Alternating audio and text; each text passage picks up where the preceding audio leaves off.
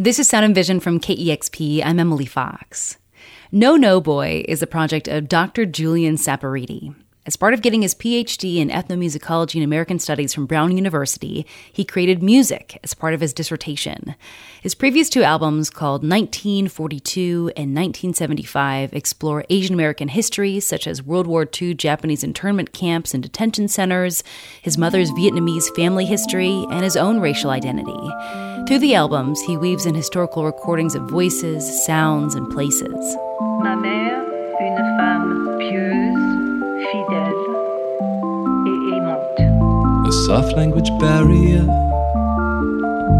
the child of an immigrant. Saporiti has since been granted a PhD and is now out with a new album filled with more Asian American history. It's inspired by a trip he took to a Buddhist monastery after feeling narrow-minded through his experience in academia. I recently caught up with Saporiti, and before we talked about his latest project, he shared a little bit of his musical history and how No No Boy has evolved. I was a musician from birth, really. I was born in Nashville because my dad took a job in the record industry, so that's why I was born there. And, grew up around all these country music stars and session musicians, so it was always just kind of in the water. It's kind of cliche to say about Nashville, but it's really true if you're in proximity to all that stuff. So always had been a musician, went to music college, and then toured around. And then I decided to go to grad school and just totally retired from being a touring musician. Kind of had enough of it by age 26, 27. So fell backwards into academia, picked up a bunch of degrees, the last of which was a PhD. And I was studying Asian American history and musical culture and stuff like that. And when they explained to me along the way what I'd have to do for my PhD, like this dissertation thing that people have to do, it's like some 300-page paper you got to write that's just crazy laborious and overly cited and jargony. I thought, man, that doesn't sound that fun. And also, I already spent a good portion of my adult life honing this method of communicating with people through song and producing and sound. And why don't I take a shot at turning some of these histories I'm studying, very little known histories, American histories that I'd like to share with more people. How about instead of the peer-reviewed academic journal thing, let's sing some of these and see what happens. And so I ended up being able to hand in my last album, 1975, like the vinyl record of it for chapter 3 of my dissertation, and they checked the boxes. I got a PhD now. So congratulations. Most useless doctor you'll ever meet. So, I mean, in your liner notes for this album, again, this album is called Empire Electric, and you say, I won't go near the brutalizing job market or hoop-jumping tenure process, nor publish in the gatekeepery, jargon-filled journals of my fields. Why would I when I can share my research through music with so many more people? Would you read my dissertation? No, but you're listening to it. I really love that. I'm pretty familiar with the academia process, and as like someone who grew up in journalism, it's like, man, there's so many other ways that we can get the message across to more people. So I appreciate that, but I'm curious. So this album, was this also part of your dissertation, or is this album also kind of you stepping away from academia? No, I think the big difference between Empire Electric, this new record, and the previous two, 1942 and 1975, is that this is not sort of fettered by academia. It's not having to be in the slightest way approved by any colleagues or advisors or anything like that. So I definitely was able to let loose and kind of go back to that musician who I had left behind entering grad school.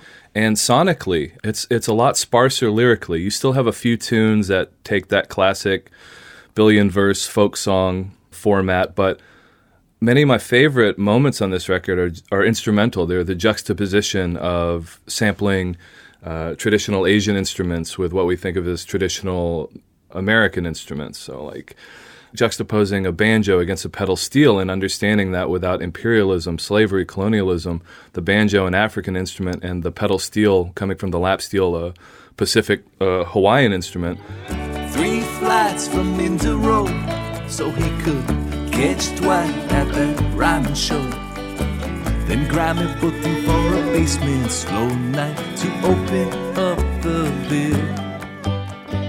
Trying to do a lot of work that I would normally do as an academic without saying anything, by sort of putting instruments together, by sampling different instruments, by getting at the idea of some of these complicated stories, my own biography of being a Vietnamese American growing up in the American South, by sampling pieces of American artillery fire from the war back in my mom's country, but juxtaposing that against these beautiful sounds from nature reserves in Vietnam, and making sure we don't flatten these stories of refugees or incarcerees or all these different kind of folks. So it's still a very rich academic text, but ideally, I guess you don't even notice it. Mm-hmm. That's sort of the point. I mean, what I find interesting about your music is things will be weaved in through the music that could be like anthropological recordings or like field notes, along with, sounds from the field are in there. And one of them is Mekong Baby. Can you talk about what we're hearing in that track?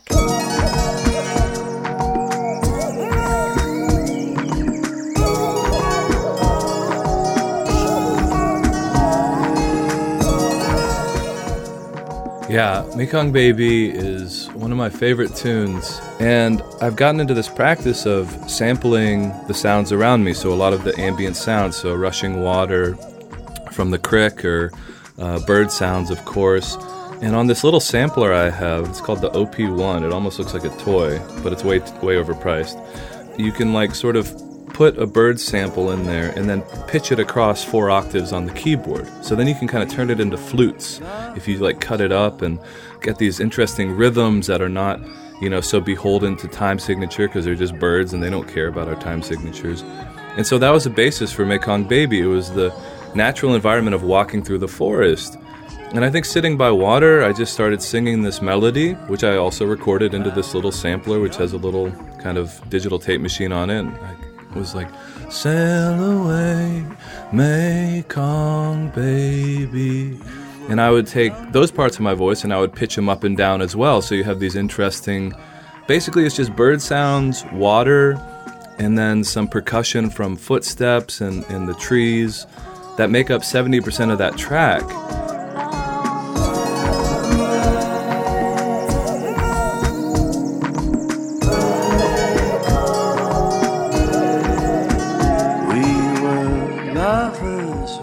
And then when I got home to the studio, I had the hook and everything, and I just wrote this sparse lyric thinking about my mother and my aunt and their mother, these incredible women who survived this American war in Southeast Asia when they were growing up in Saigon, and thinking about having to never go home again, which is something I hope none of your listeners can relate to, which I can't relate to. Thinking about, imagine if being from Nashville, they just changed the name to Donald Trump City.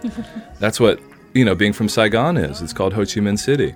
It's named after a person that most of those South Vietnamese people don't like very well. And it's a very difficult experience, so I wanted to incorporate the difficulty and the kind of oddness of the historical moment they were born in and having to leave home and living through war. So I put some of that American archival sounds of military gunfire and bombs going off as sort of another layer of percussion that you can hear in the song.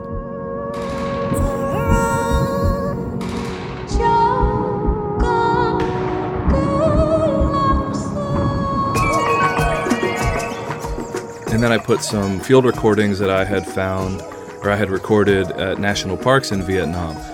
And then over that, I thought it'd be really lovely to have kind of a stand-in for those ladies, for my mom and my aunt and my grandma. So I got this Vietnamese American pop singer who really just crushed it back in the 80s, named Thai Hien.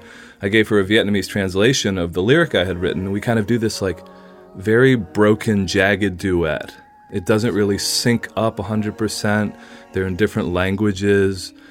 I kind of chopped both our voices up and moved them around a little bit in the track.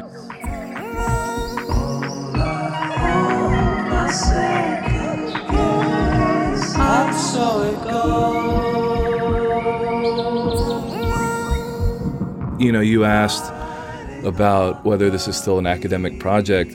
It's not. It's no longer beholden to, like I said earlier, my advisors or any colleagues or peer review. But I think it does deeper work specifically because it's not beholden to any of that. It's just seeing what I can do sonically. So a lot of the techniques and theories that I came across while I was a humanities grad student have found their way into my production. whether that's sort of like thinking about the fragmentation of a life like my mother's, this refugee, this diasporic existence. And I think that's reflected in the song. But ideally, you just hear it as like a good pop song.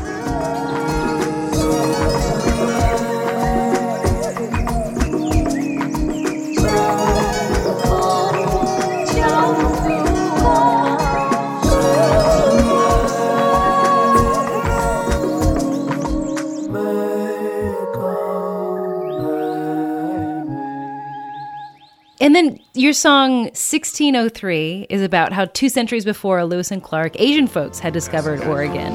Sailed as far from Malabar as any soul has known. Peaks of snow, a jagged coast, great giants made of stone. Tell me more of the history you're sharing in this song. So this history is indebted to my good friend Diego Luis, who has a forthcoming book called The First Asians in the Americas. Diego and I bonded because we're both from Nashville. He's 7 years younger than me, but we're both from Nashville, went to the same grammar school and high school, and then we both were getting our PhDs at Brown, and that's where we met. So it was like kismet, and he's also half Asian. He's Chinese, Afro-Chinese Cuban. So we both have a weird experience coming from a very conservative, interesting place, being very different looking. And so we bonded over this. He's been one of the main researchers and photographers for the No No Boy Project. And he texted me maybe a year ago now. He said, I'm in the archive in Seville, in Sevilla, Spain. And I just had to let you know, I just found the crew list of the first voyage that ever discovered Oregon in 1603, non-native discovery of Oregon. And there's 7 Asian dudes on this boat. And I was like, whoa, that's amazing. People from India, people from the Philippines, which was very typical of the 16th and 17th Spanish galleon trade. And that's what his research is all about, like pushing back our understanding of Asian America from those Chinese who come over to mine in the mid-1800s back to the 1500s, 1600s, slaves and indentured servants and sailors being brought over on these Spanish ships to bring Chinese goods to Mexico and then back to Spain. Starts to populate, the first Asian American, as we might think of it now, enclaves in the Americas. And so I really wanted to write this song 1603 because Diego and I took a road trip. We do these like historical pilgrimages because we're nerds. Mm-hmm. And we took a road trip to the site where this ship in 1603, captained by Vizcaíno, was drifting for like a week in the snow in a bad southern Oregon winter, just looking at the southern Oregon coast, swearing to God that they found the Northwest Passage. And it actually just turned out to be the Rogue River from what we can tell driving around and on the maps. But we went down there and I just kind of sat on the beach thinking about these dudes who were taken all the way from India or all the way from Manila and brought to Acapulco over a 5-month journey. And then over 6 or 7 months up to the southern coast of Oregon, the northernmost expedition at that point. And it was just mind-boggling because I think about living in a place like Oregon, and the iconography is so white, and it's so like pristine in a colonial kind of way, right? Where my wife goes to Lewis and Clark Law School, right? Yeah. And we think about the Oregon Trail, which is sort of the capstone on Manifest Destiny. And I was really interested in the fact that maybe the first person, who knows, but the first person on that ship could have been a very brown-skinned person, like me in the summer. Could have been a Filipino or an Indian guy. And what that means to push that very pioneer, very white iconography towards a more diverse history. And also, it's just a wild story. Like if you look at the maps from back then, they got no clue where anything is. They're just starting to etch things out, and these are like religious fanatics, besides gold and silk. Like the biggest impetus for these travels were conversion, like in a really horrible Catholic way, where they'd slaughter Indians after like reading them God's will and stuff. And on board these ships, it's just such a crazy story. So, I tried to go through the captain's log, and I sat down on the beach where I would have been looking out at that ship that first saw Oregon, and I wanted to put at the end of the album because I think that's where Asian American history needs to begin. Like where Diego's book is taking us hundreds of years before where we start, again, with those East Asians, like the Chinese who come over. We need to start thinking about, man, these people have been here for a long time. And places like Oregon, they're not so homogenous. And that's an interesting story to tell. But also it seems like this journey in that first voyage sounded brutal. Like in the lyrics you're talking about, they were too weakened to make land. They never touched the sand. The wind so rose, the lamp oil froze. We never touched the sun. Were they just seeing it from afar? They never actually got to get out of the boat and touch ground in Oregon? Around New Year's, just after New Year's in 1603, they had left in May of 1602 from Acapulco. And this is early stuff, right? They named Santa Barbara in California on this voyage. This is how early we're talking. Santa Barbara learned her name. And they get up past Drake's Bay in Northern California around New Year's. And by the time they get to the southern coast of Oregon, just north of Brookings, there's only 6 people that can stand up. So they don't have enough people to even take a small boat to make land. North we climbed, more round he climbed, not even 6 could stand.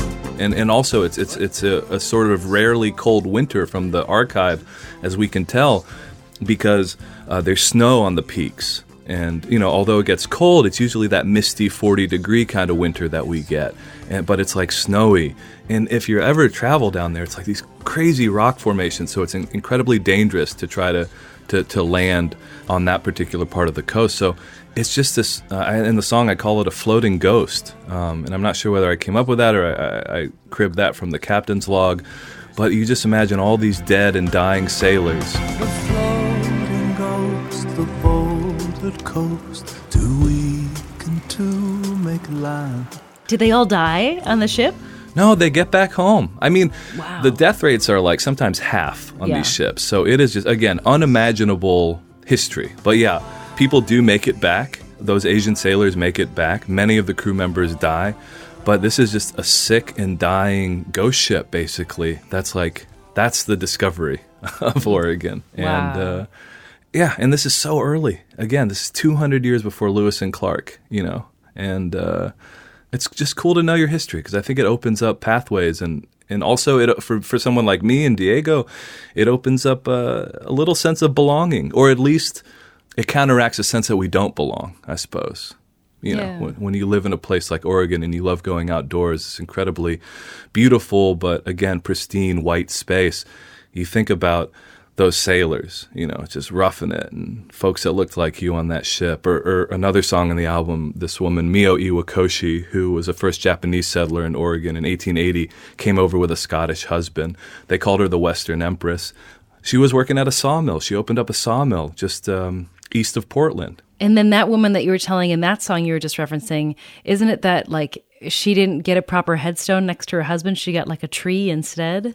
Yeah, it's wild, right? Because again, the whiteness, Oregon was started constitutionally as a whites-only state. So right.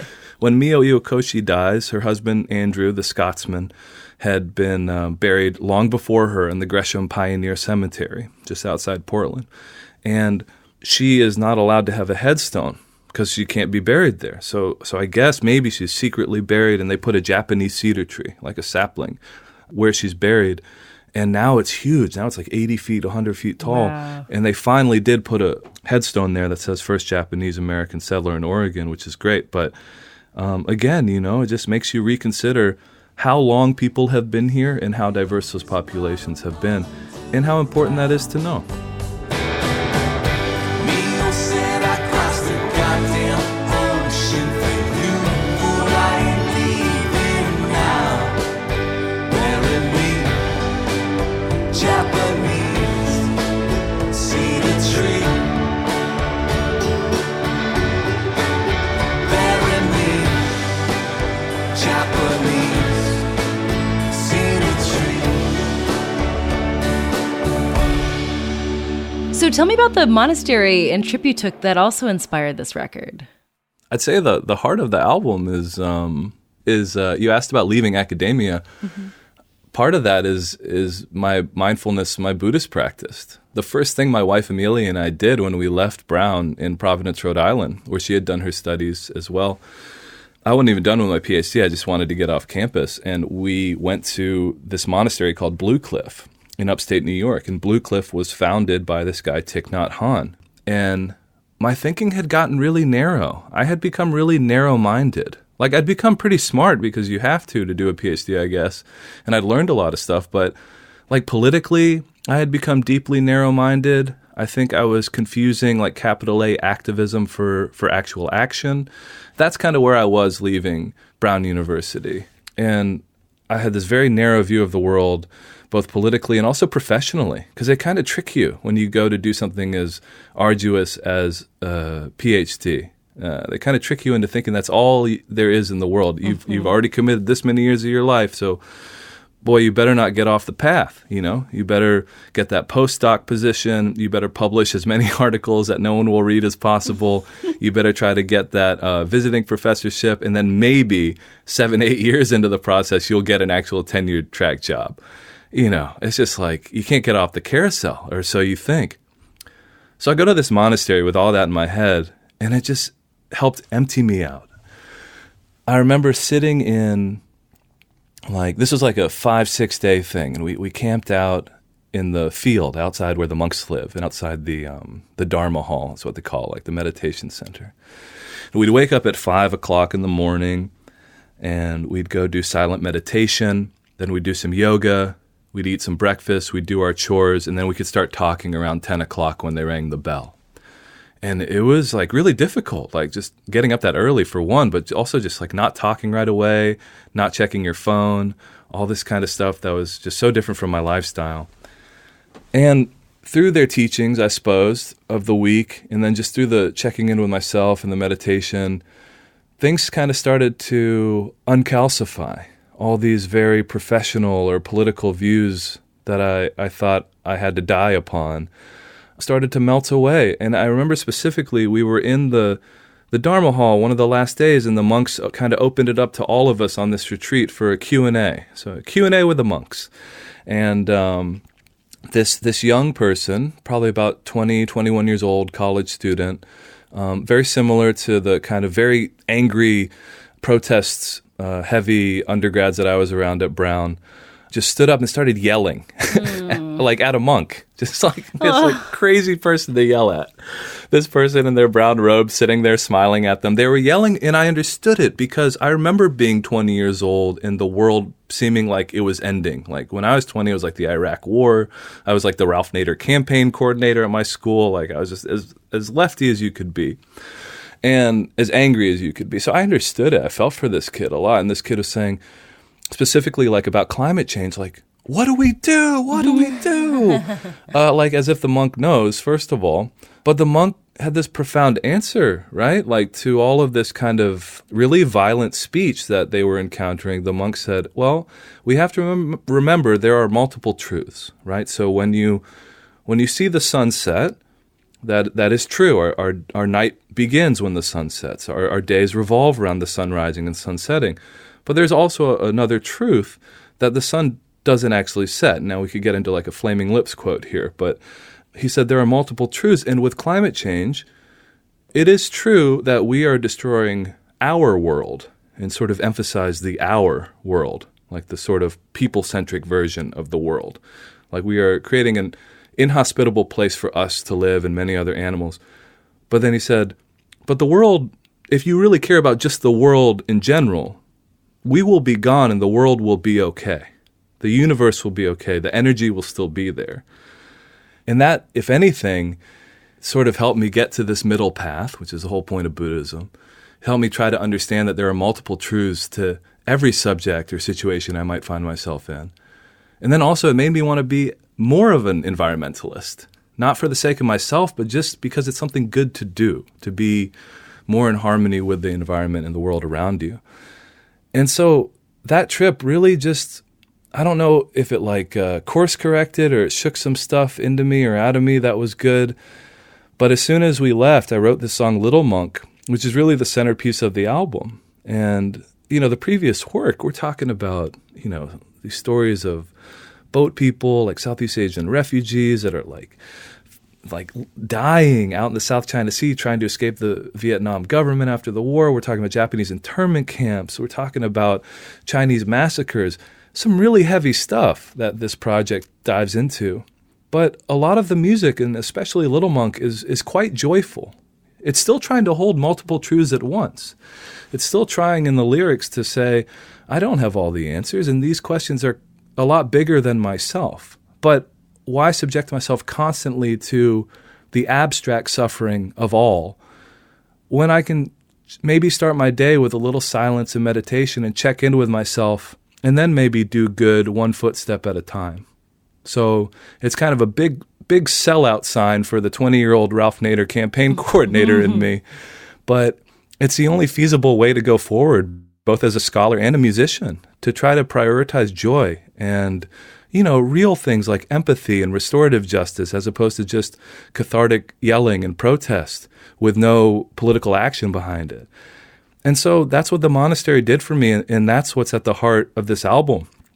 And it's a big shift. And I think that's also because I am no longer in academia as well, that I can think more freely, to be honest with you. So it's the end of the world once again. What is it this week? Protest over this, riots over that. Do you remember at the monastery when the outraged child cried and Little Monk just sweetly smiled back? Oh, how and when do I get so zen? What do you think are the big takeaways you learned about history through your PhD in academic studies that you have been able to tell through music? And what are some of those histories and big takeaways that you've had that you haven't been able to share with your music yet? I mean, Emily, I am just over the moon at the response to this project because, like I said, I retired from music, just full stop. I didn't want to do it anymore. I'd gotten to travel all over the world, put out vinyl records. My entire bucket list from when I was 15 was checked off by the time I was 27. So I felt great, and it had just become monotonous, and I realized I was just like kind of a dumb child because I'd been doing the same thing I'd been doing since I was 19 to 27. So with that said, this was just supposed to be a school project. Honestly, if anything, it was supposed to be something I could show my students when I taught classes, like as a model. How do you do all this archival research? How do you conduct oral histories or do field work, but then actually do something with it? How do you not just leave it for a paper that no one will ever read? And that was successful. But the fact that, I've been able to talk to y'all in KEXP and all these other places, and every time someone hears one of these songs, to me, it's like just this little secret history lesson. That is above and beyond anything I think myself or any academic could imagine for their work. And that's great. So I feel like anything anyone takes away from it is incredible to me. Ultimately, this project was for my 12-year-old self, kind of facing some of that kind of Southern boyhood BS, racialized like light violence that I went through when I was a kid. Wanted to really distance myself from the way I looked and the culture I came from, being attached to that. So a lot of the things that I still feel I have left to say, nothing really historically. I've been able to tell some awesome stories that I'm really proud of, both personally and professionally. But there's a few things I kind of just want to leave this project saying that are more on the family's personal side of things, and like some specific, very difficult stories that I'd like to cap this off with. And so that's the only thing that's really yet to come, because at this point, I'm quite middle path these days. I'm much more about sound and joy and those kinds of things as a musician. But to finish this project off, I think the last thing to say is, I'm all right. And that's specifically because I dug through all this history. And I was able to find all these ghosts and musical ancestors in particular, people who kind of looked like me, who were also creators and musicians, and find those hidden histories and bring them to light. And then by way of that, having a doorway back into this very bloody Vietnamese family history that I come from, that my family escaped. I think that's the last thing left on the table. That was my conversation with Julian Saporiti of No No Boy. His latest album, Empire Electric, was released on September 29th. He'll be playing an intimate show at the Rabbit Box at Seattle's Pike Place Market on Saturday, November 18th. Here's his song, Jakarta.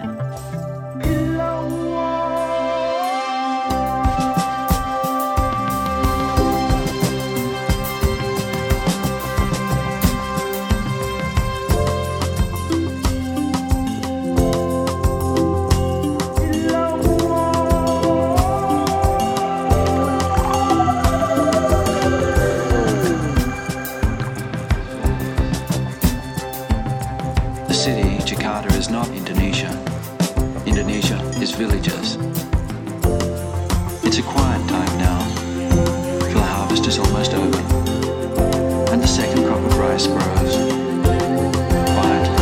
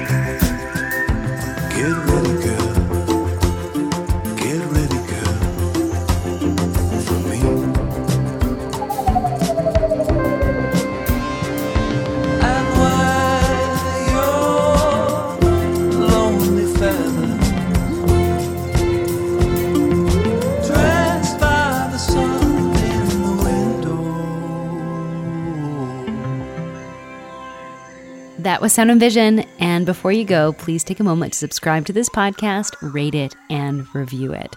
Those little things go a long way in spreading the word that this podcast exists and is out there in this very algorithm-focused world we live in. Let's do it with humans. Let's spread the word. Share a podcast with a friend, an episode that you really loved. And by the way, KEXP is a publicly funded station. The majority of our funding comes from listeners. It's a really beautiful model. It gives us a lot of freedom to do what we do without having to worry about big corporations or making sure that whatever we do is generating money. You decide what you like and you support it with your dollars. KEXP's fall fund drive is happening in about a week or so.